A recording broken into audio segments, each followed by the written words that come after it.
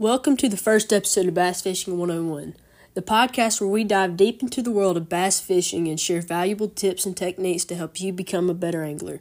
I'm your host, Jacob Bush, and today we're going to talk about one of the most effective lures in the bass fishing world, the crankbait.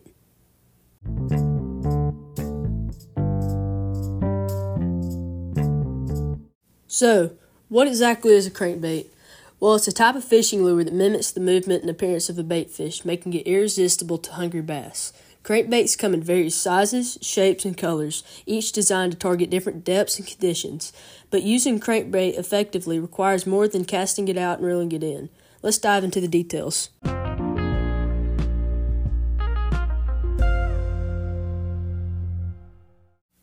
The first step in using a crankbait is selecting the right one for the conditions you're fishing in.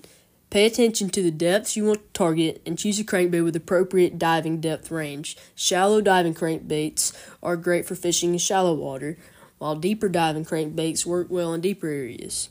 Once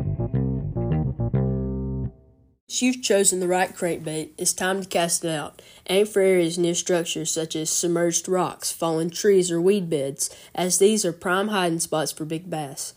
Make a long and accurate cast, allowing the crankbait to reach its desired depth before you start retrieving it. When retrieving the crankbait, it's important to imitate natural movement of a bait fish. Start by reeling in at a moderate speed, giving the lure a steady and consistent retrieve.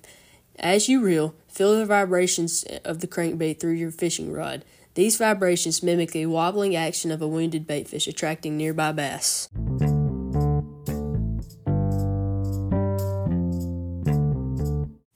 Remember to vary your retrieve speed and experiment with pauses or jerks to trigger reaction strikes from bass.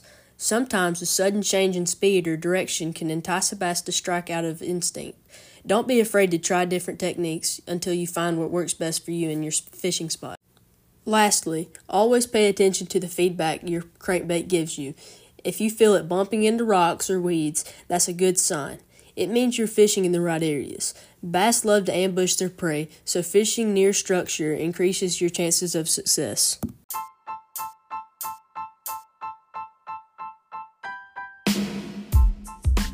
And that's going to wrap it up for today's episode on how to use a crankbait properly. Remember, practice makes perfect, so get out there, experiment, and have fun honing in on your crankbait skills. Join us next time as we explore more exciting techniques and strategies to catch big bass. Until then, tight lines and happy fishing. I hope you enjoyed the first episode of Bass Fishing 101. Remember, the key to using a crankbait properly is selecting the right one for the conditions, casting near structure, imitating the movement of bait fish, and paying attention to the feedback. Stay tuned for more valuable tips and techniques in upcoming episodes. Until then, tight lines and happy fishing. Remember to check us out on our social media platforms. My YouTube channel is called Southern Style Fishing Productions. If you have any other ideas, questions, or topics you want us to cover in the next episode, reach out to me at fishingguy1776@gmail.com. Until then, peace.